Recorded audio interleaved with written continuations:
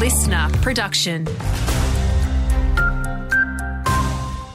Good morning, I'm Lachlan Itter. The Bureau of Meteorology's response to poor predictions and equipment failure has been described as inadequate by the Whitsundays MP. Amanda Cam says she's demanded an explanation as to why Mackay's brand new radar failed in the lead up to Tropical Cyclone Kirrily.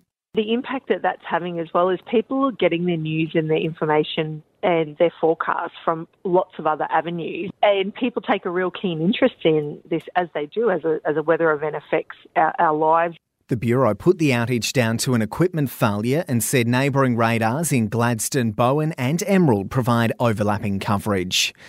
With a nearly 18% rise in rent across Mackay, the Whitsundays and Isaac, a tenants advocacy group says rent price increases must be capped.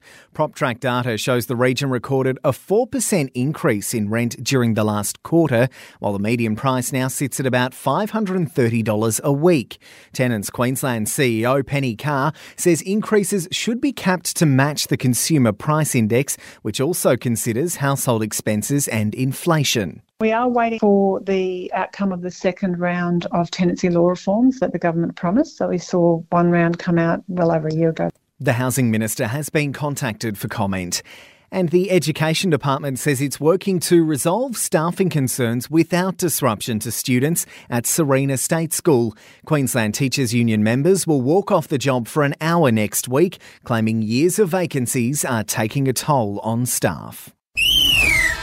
In sport, Chad Townsend and Jason Taumalolo were a bit surprised by their booting from their captaincies, according to Cowboys coach Todd Payton, but he says they understood the decision. I've got to say that both of those guys have shown great humility around, the decision. They're willing and want, us to be successful and Tom and Ruse to be successful, and they're going to give them all the support that they need.